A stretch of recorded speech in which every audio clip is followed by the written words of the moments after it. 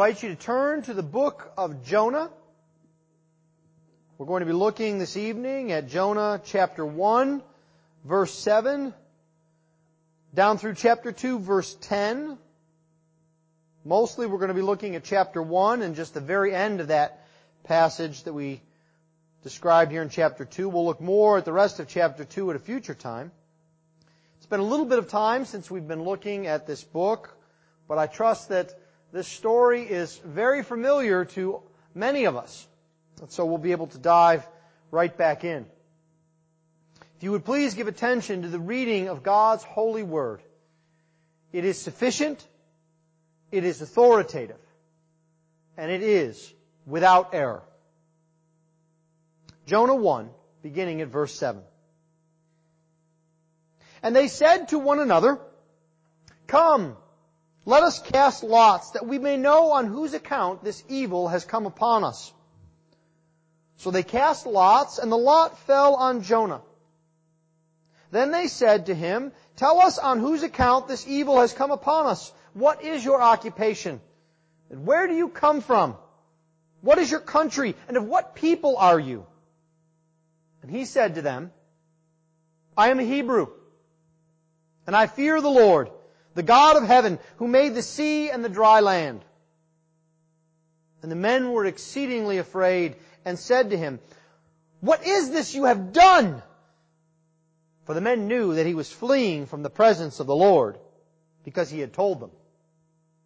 Then they said to him, "What shall we do to you, that the sea may quiet down for us? For the sea grew more and more tempestuous." He said to them, "Pick me up and hurl me into the sea. Then the sea will quiet down for you, for I know it is because of me that this great tempest has come upon you." Nevertheless, the men rowed hard to get back to dry land, but they could not, for the sea grew more and more tempestuous against them. Therefore they called out to the Lord, "O Lord, let us not perish for this man's life, and lay it not on us innocent blood. For you, O Lord, have done as it pleased you." So they picked up Jonah and hurled him into the sea, and the sea ceased from its raging. Then the men feared the Lord exceedingly, and they offered a sacrifice to the Lord and made vows. And the Lord appointed a great fish to swallow up Jonah, and Jonah was in the belly of the fish 3 days and 3 nights. Then Jonah prayed to the Lord his God from the belly of the fish, saying, "I called out to the Lord out of my distress, and He answered me. Out of the belly of Sheol I cried, and you heard my voice. For you cast me into the deep, into the heart of the seas, and the floods surrounded me. All your waves and your billows passed over me. Then I said, I am driven away from your sight. Yet I shall again look upon your holy temple. The waters closed in over me to take my life. The deep surrounded me. Weeds were wrapped around my head at the roots of the mountains. I went down to the land whose bars closed upon me forever. Yet you brought up my life from the pit, O Lord my God. When my life was fainting away, I remembered the Lord, and my prayer came to you into your holy temple. Those who pay regard to vain idols forsake their hope of steadfast love. But I, with the voice of thanksgiving, will sacrifice to you. What I have vowed, I will pay. Salvation belongs to the Lord." And the Lord spoke to the fish, and it vomited Jonah out upon the dry land. Thus far the reading of God's Word. Let's pray for His blessing upon it. Dear Lord, we ask that you would use your Word here this evening, that you would use it as a sword to cut out from our lives the sin that besets us, to defend us from the evil one who would attack us. O Lord, teach us from your Word, that we might be more like our Lord Jesus. We ask this in Christ's name. Amen. Have you ever had the experience of after the fact? You know, where circumstances occur or people take certain actions and you really don't have any idea why this is the case. And then time passes and more is revealed. And you understand. You say, oh, now I know why you did that. Oh, now I understand what you meant. I didn't before, but now I do. This is an important change of perspective in our own lives, but it is even more critical as we think about our spiritual lives and how God is at work. That's what's happening here with Jonah. We've said that Jonah is a reluctant or even a mutinous missionary. He has a missionary charge that he refuses to take up. As a matter of fact, as we saw last time, he tries as hard as he can to get as far away from obeying God as he is able. He's not just seeking to skirt the will of God, he is directly opposed to it and convinced that he can escape God's will. But here in this text, Jonah now begins to understand the mission that God has for him. He's not completely there yet, but almost. He's understanding why God has sent him to Nineveh. And the Lord does this for him through two really experiences. The first is the example of the mariners. That is the example of the sailors on the ship.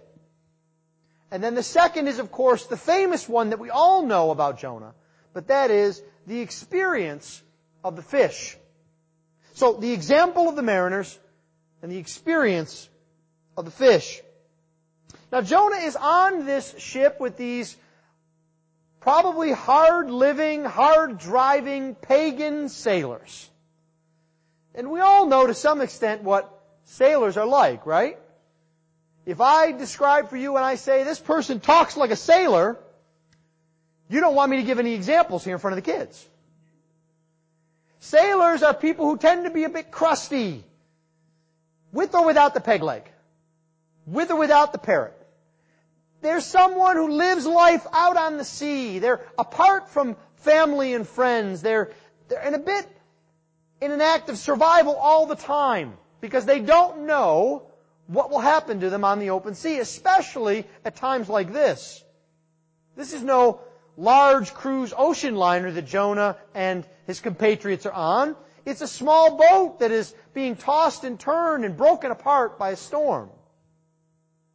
So in this example, in this story, Jonah begins to see the truth of something he should have already known as a servant of the Lord. The first thing that he sees is that we cannot avoid the Lord.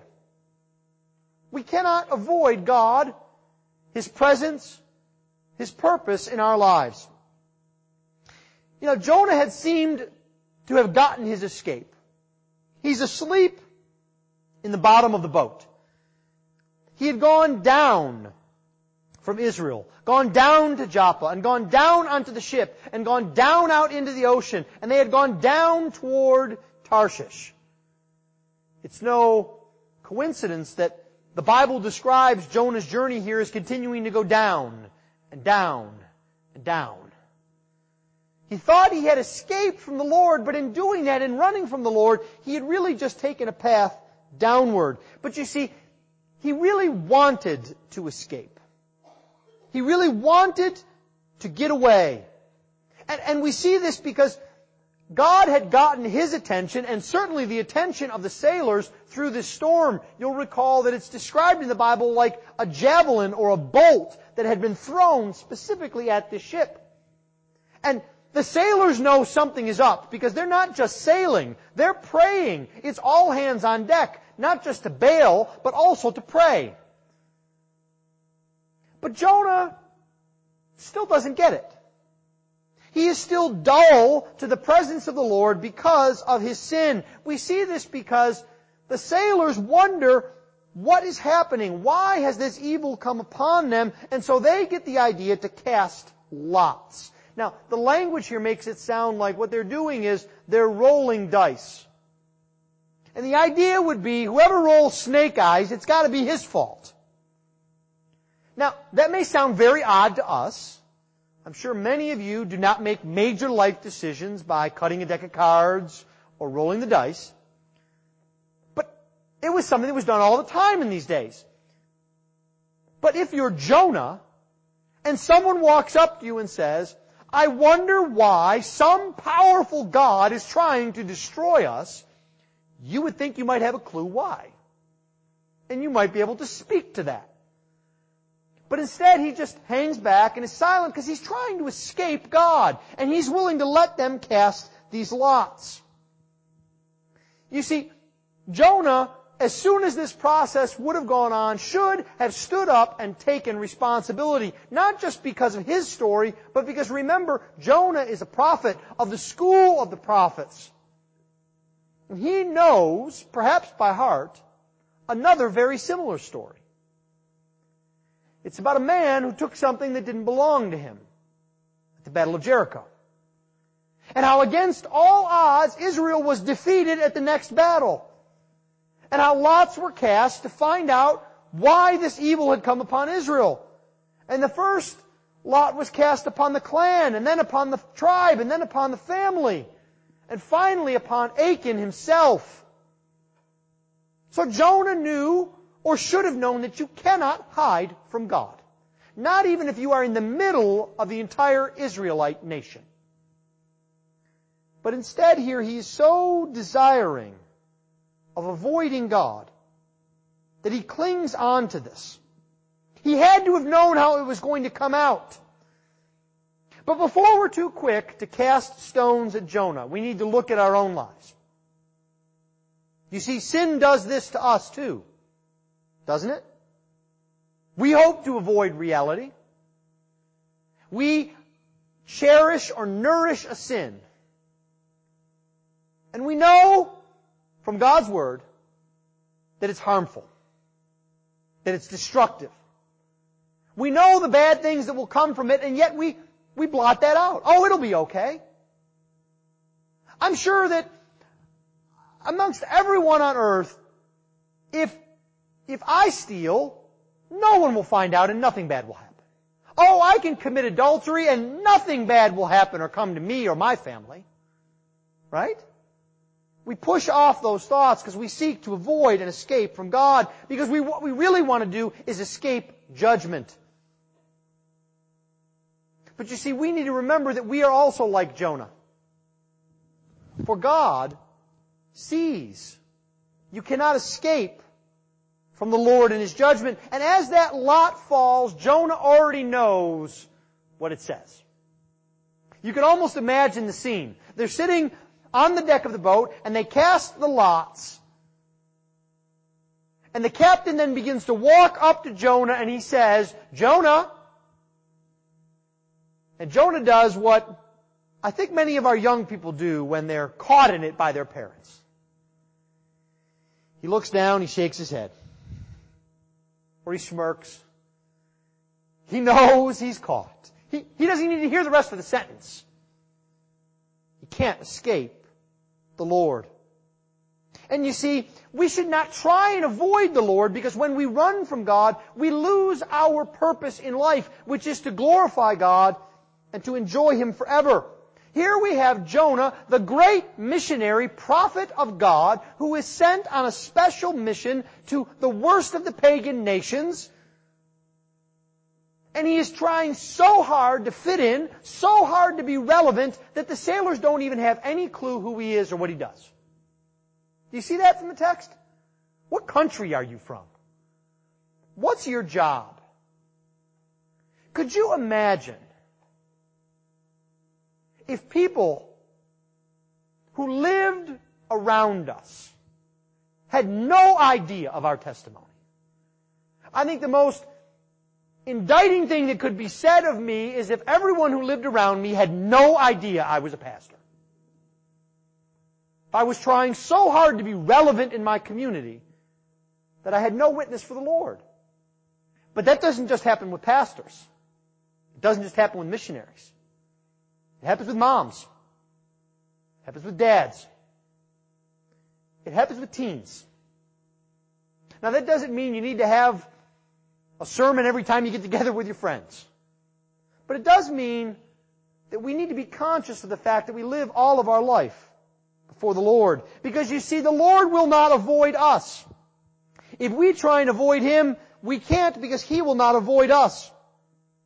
And God shows this to Jonah in the story of the mariners. Now, imagine this. God gives Jonah a job of preaching His grace to pagans. And Jonah says, there is no way that I am going to do this. Pagans don't deserve God's grace. I'm going to run as far away from this job as I can possibly run. And he ends up in a place where he gets to see God's grace meted out to pagans. To pagan sailors. To crusty, hard-driven sinners. Jonah's run so far away, he's run exactly where God wants him to be. You see, God wants Jonah to see His grace at work among those who need it. And you see, these pagans, these sailors, in a very real sense, God uses them to rub it into Jonah. This isn't just a whisper. This is a megaphone.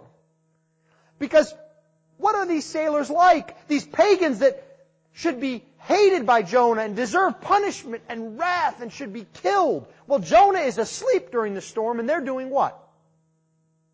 They're praying.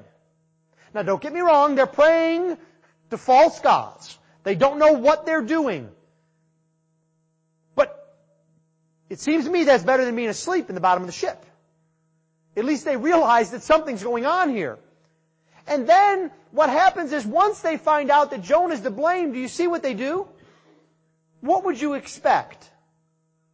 You would expect the next sentence to be after Jonah says, you must pick me up and hurl me into the sea, to be the Hebrew equivalent of heave ho. Toss him right over. But they don't.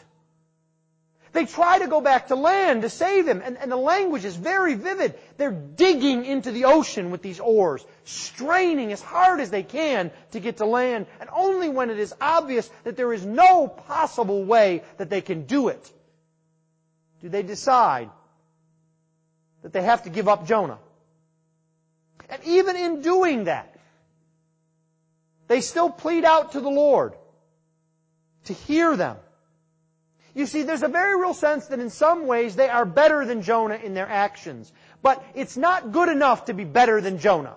It's not good enough to be better than someone who's rebellious. They're still a people, men who are lost in sin. They still need salvation. They still are completely without hope in themselves. You see this even in the physical nature of their inability to do anything about this storm.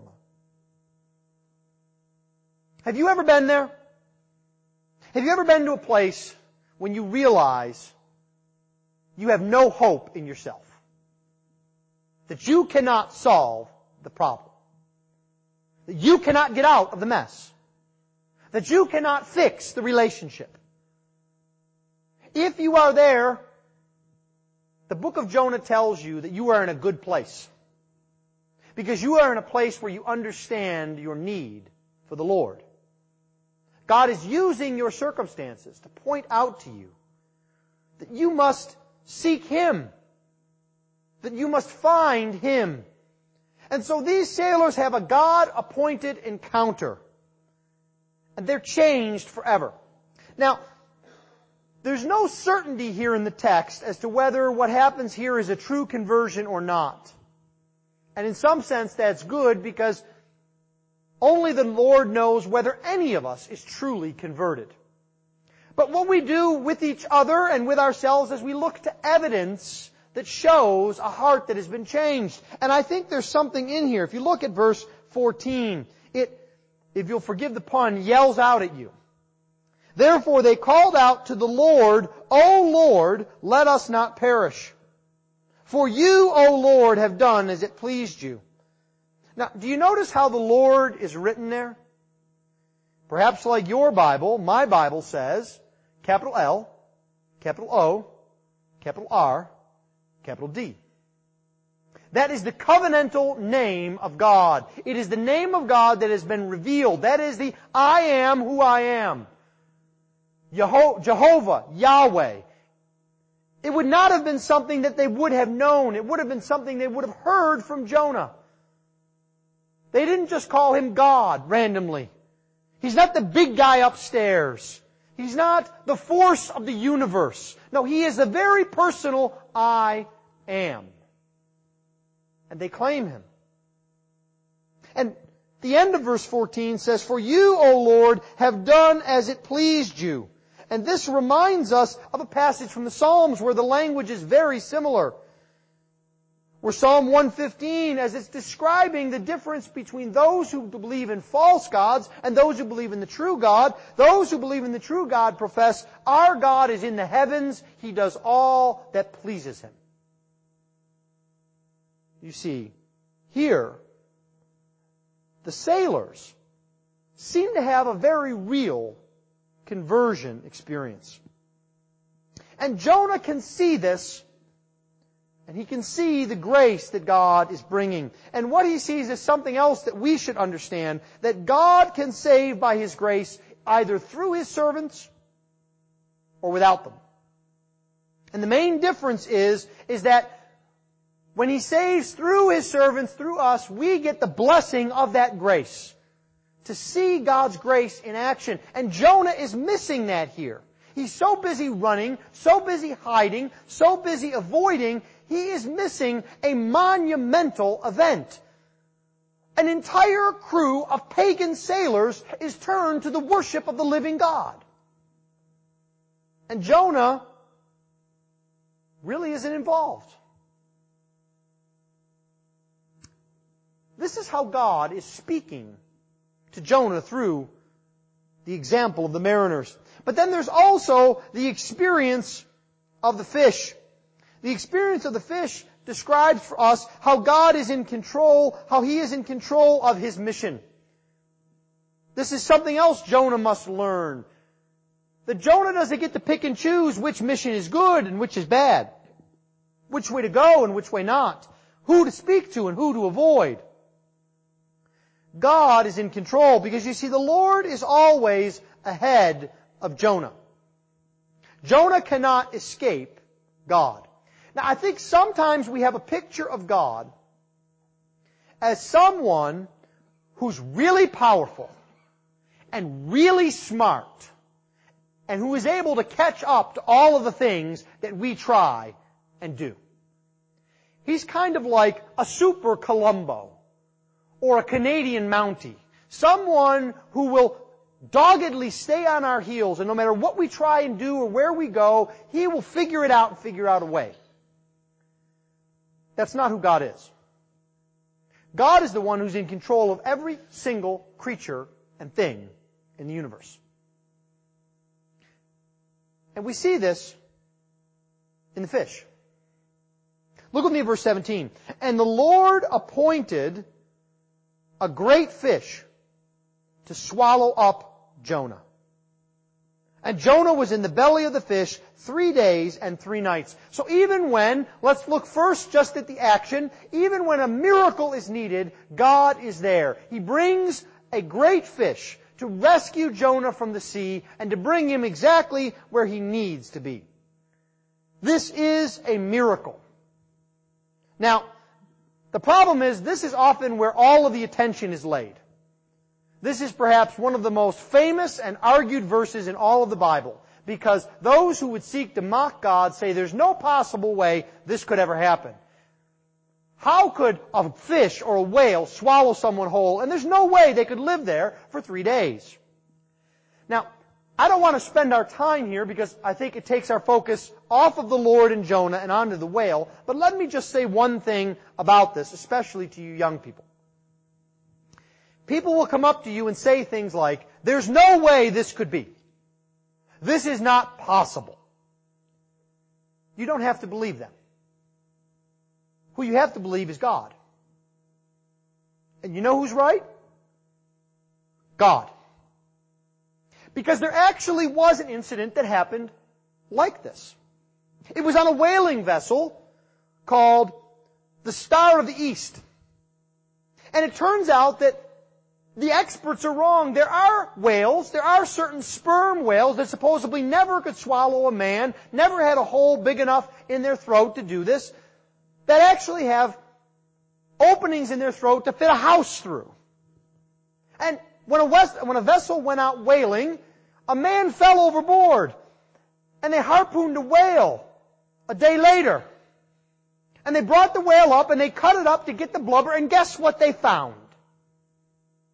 A man alive, unconscious, in the whale. Now, I'm not going to suggest this happens all the time. I'm not going to suggest he came out no worse for the wear. But I think we need to be a little bit cautious before we say in our knowledge and our wisdom that God can't be right. Because we will be the ones that will be proven the fools. Well, the big picture here, though, is not about the whale. The big picture is not about the fish. It is about Jonah and what he is involved with. Because you see, Jonah here is a part of the great drama of redemption. He looks back to the scapegoat of Israel when they took the goat and placed the sins on the goat and cast it out. But he also looks forward. As you know, our Lord Jesus says, this generation will receive only one sign, the sign of Jonah. So this is a part of God's picture of redemption. God is teaching Jonah and us something in this instance of the fish. The first thing that He's teaching us is that the end of judgment is death. This story about the fish is the climax of the story. It is the climax of all of Jonah's running from God. And so if you are running from God right now, you need to know that the end of that journey is death. Jonah tells us this.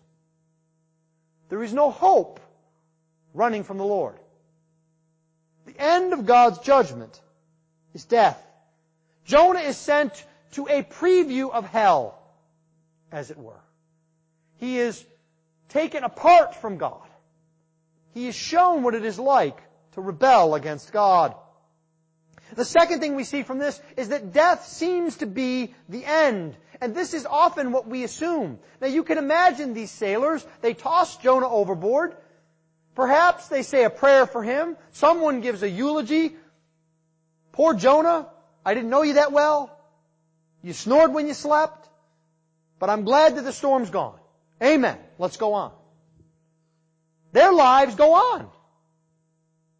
Jonah is no longer a part of their story. And it should have been the end for Jonah. He says that in the beginning of chapter 2. He says, the waves swallowed me up. The seaweed was around my head. I was gone. But we need to remember that it's God who decides the end. Not even death itself. Because you see, the third and important thing we learn from this is that God's grace can break through death and judgment. God did not just chase Jonah down in His grace. When Jonah was thinking about buying passage on a ship, God had prepared and appointed a fish. You understand that? This is not a last-minute fix. This is not a heroic action. God is completely in control. He had prepared this fish. He had appointed it for this end. You see, God is in control not just of the end of the story, but the means of the story. We see this throughout all of the Bible. Abraham takes his son to be sacrificed, and what had God prepared? A ram. We saw it when Ruth goes with her mother-in-law into Israel. And they don't know what they're going to do. And what had God prepared? Well, she just happens to walk into a field, and it just happens to be the field of Boaz, and he just happens to be there that day, and it just happens that the Redeemer comes from that line. No. Those things don't happen. We see it in a eunuch who's sitting reading a Bible text not knowing what to do, and God has prepared a man who is a preacher named Philip, and he sweeps him up by the Holy Spirit and drops him in his lap. And it's said that that eunuch is the person from whom the entire Ethiopian church sprang. We saw it in the story of another crusty man, a jailer, whom God just happens to place a man named Paul in his prison. A man who cannot stop singing about Jesus in the midst of beatings. We saw it even in Jesus' death itself, didn't we? In all of the scheming, in all of the plotting, in all of the murder, God was in control, planning this all along. And so what we need to do as Christians is to take heart. God is in control of your life. He will not give it up. No matter how hard you run from Him, how many obstacles you try and put in the way, how much you try and ignore Him, He will not let you go. He has prepared a path for you, just as He has for Jonah. Because you see, God was in control of Jonah all along. This is all a part of the mission. You see, there is a sense we might say that what God did not want was Jonah to say grudgingly, "Sure, Lord, I'll go to Nineveh. Don't think it'll be any worth, but I'll do it because you make me." God did not want Jonah as he was. God wanted Jonah to be a humble trophy of grace in Nineveh. When Jonah shows up at Nineveh, as we'll see in time to come, he shows up as a man who has seen grace at work and who has received grace, and he is changed. And now he can be used by the Lord. You see, in conclusion, we need to remember that our witness as Christians is not of a people who are good, whom God smiles upon, who have merited the favor of God. Our witness as Christians is of being rebellious sinners who have been delivered from the just judgment of God by His grace. We are Jonahs. People who do not deserve God's grace, who presume upon it, but whom the Lord in His grace changes, that we might be useful for Him. Not because He needs us, but because we need the change. Let's pray. Heavenly Father, we thank You for this lesson from Jonah. We ask, Lord, that You would impress it upon our hearts.